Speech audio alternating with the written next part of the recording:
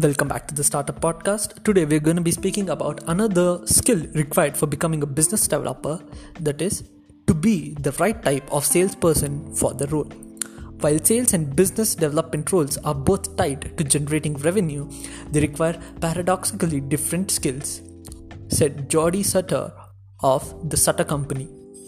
These days, the director of business development describes a caretaker of the pitch process and requires strength like acute attention to detail and strong project management skills. Good business development hires tend to be people pleasers who get fulfillment from supporting a team so that it can perform at its best.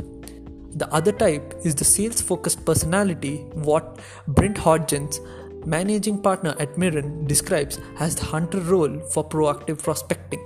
The hunter is more aggressive salesperson focused on results versus detail and process, Hodgins said.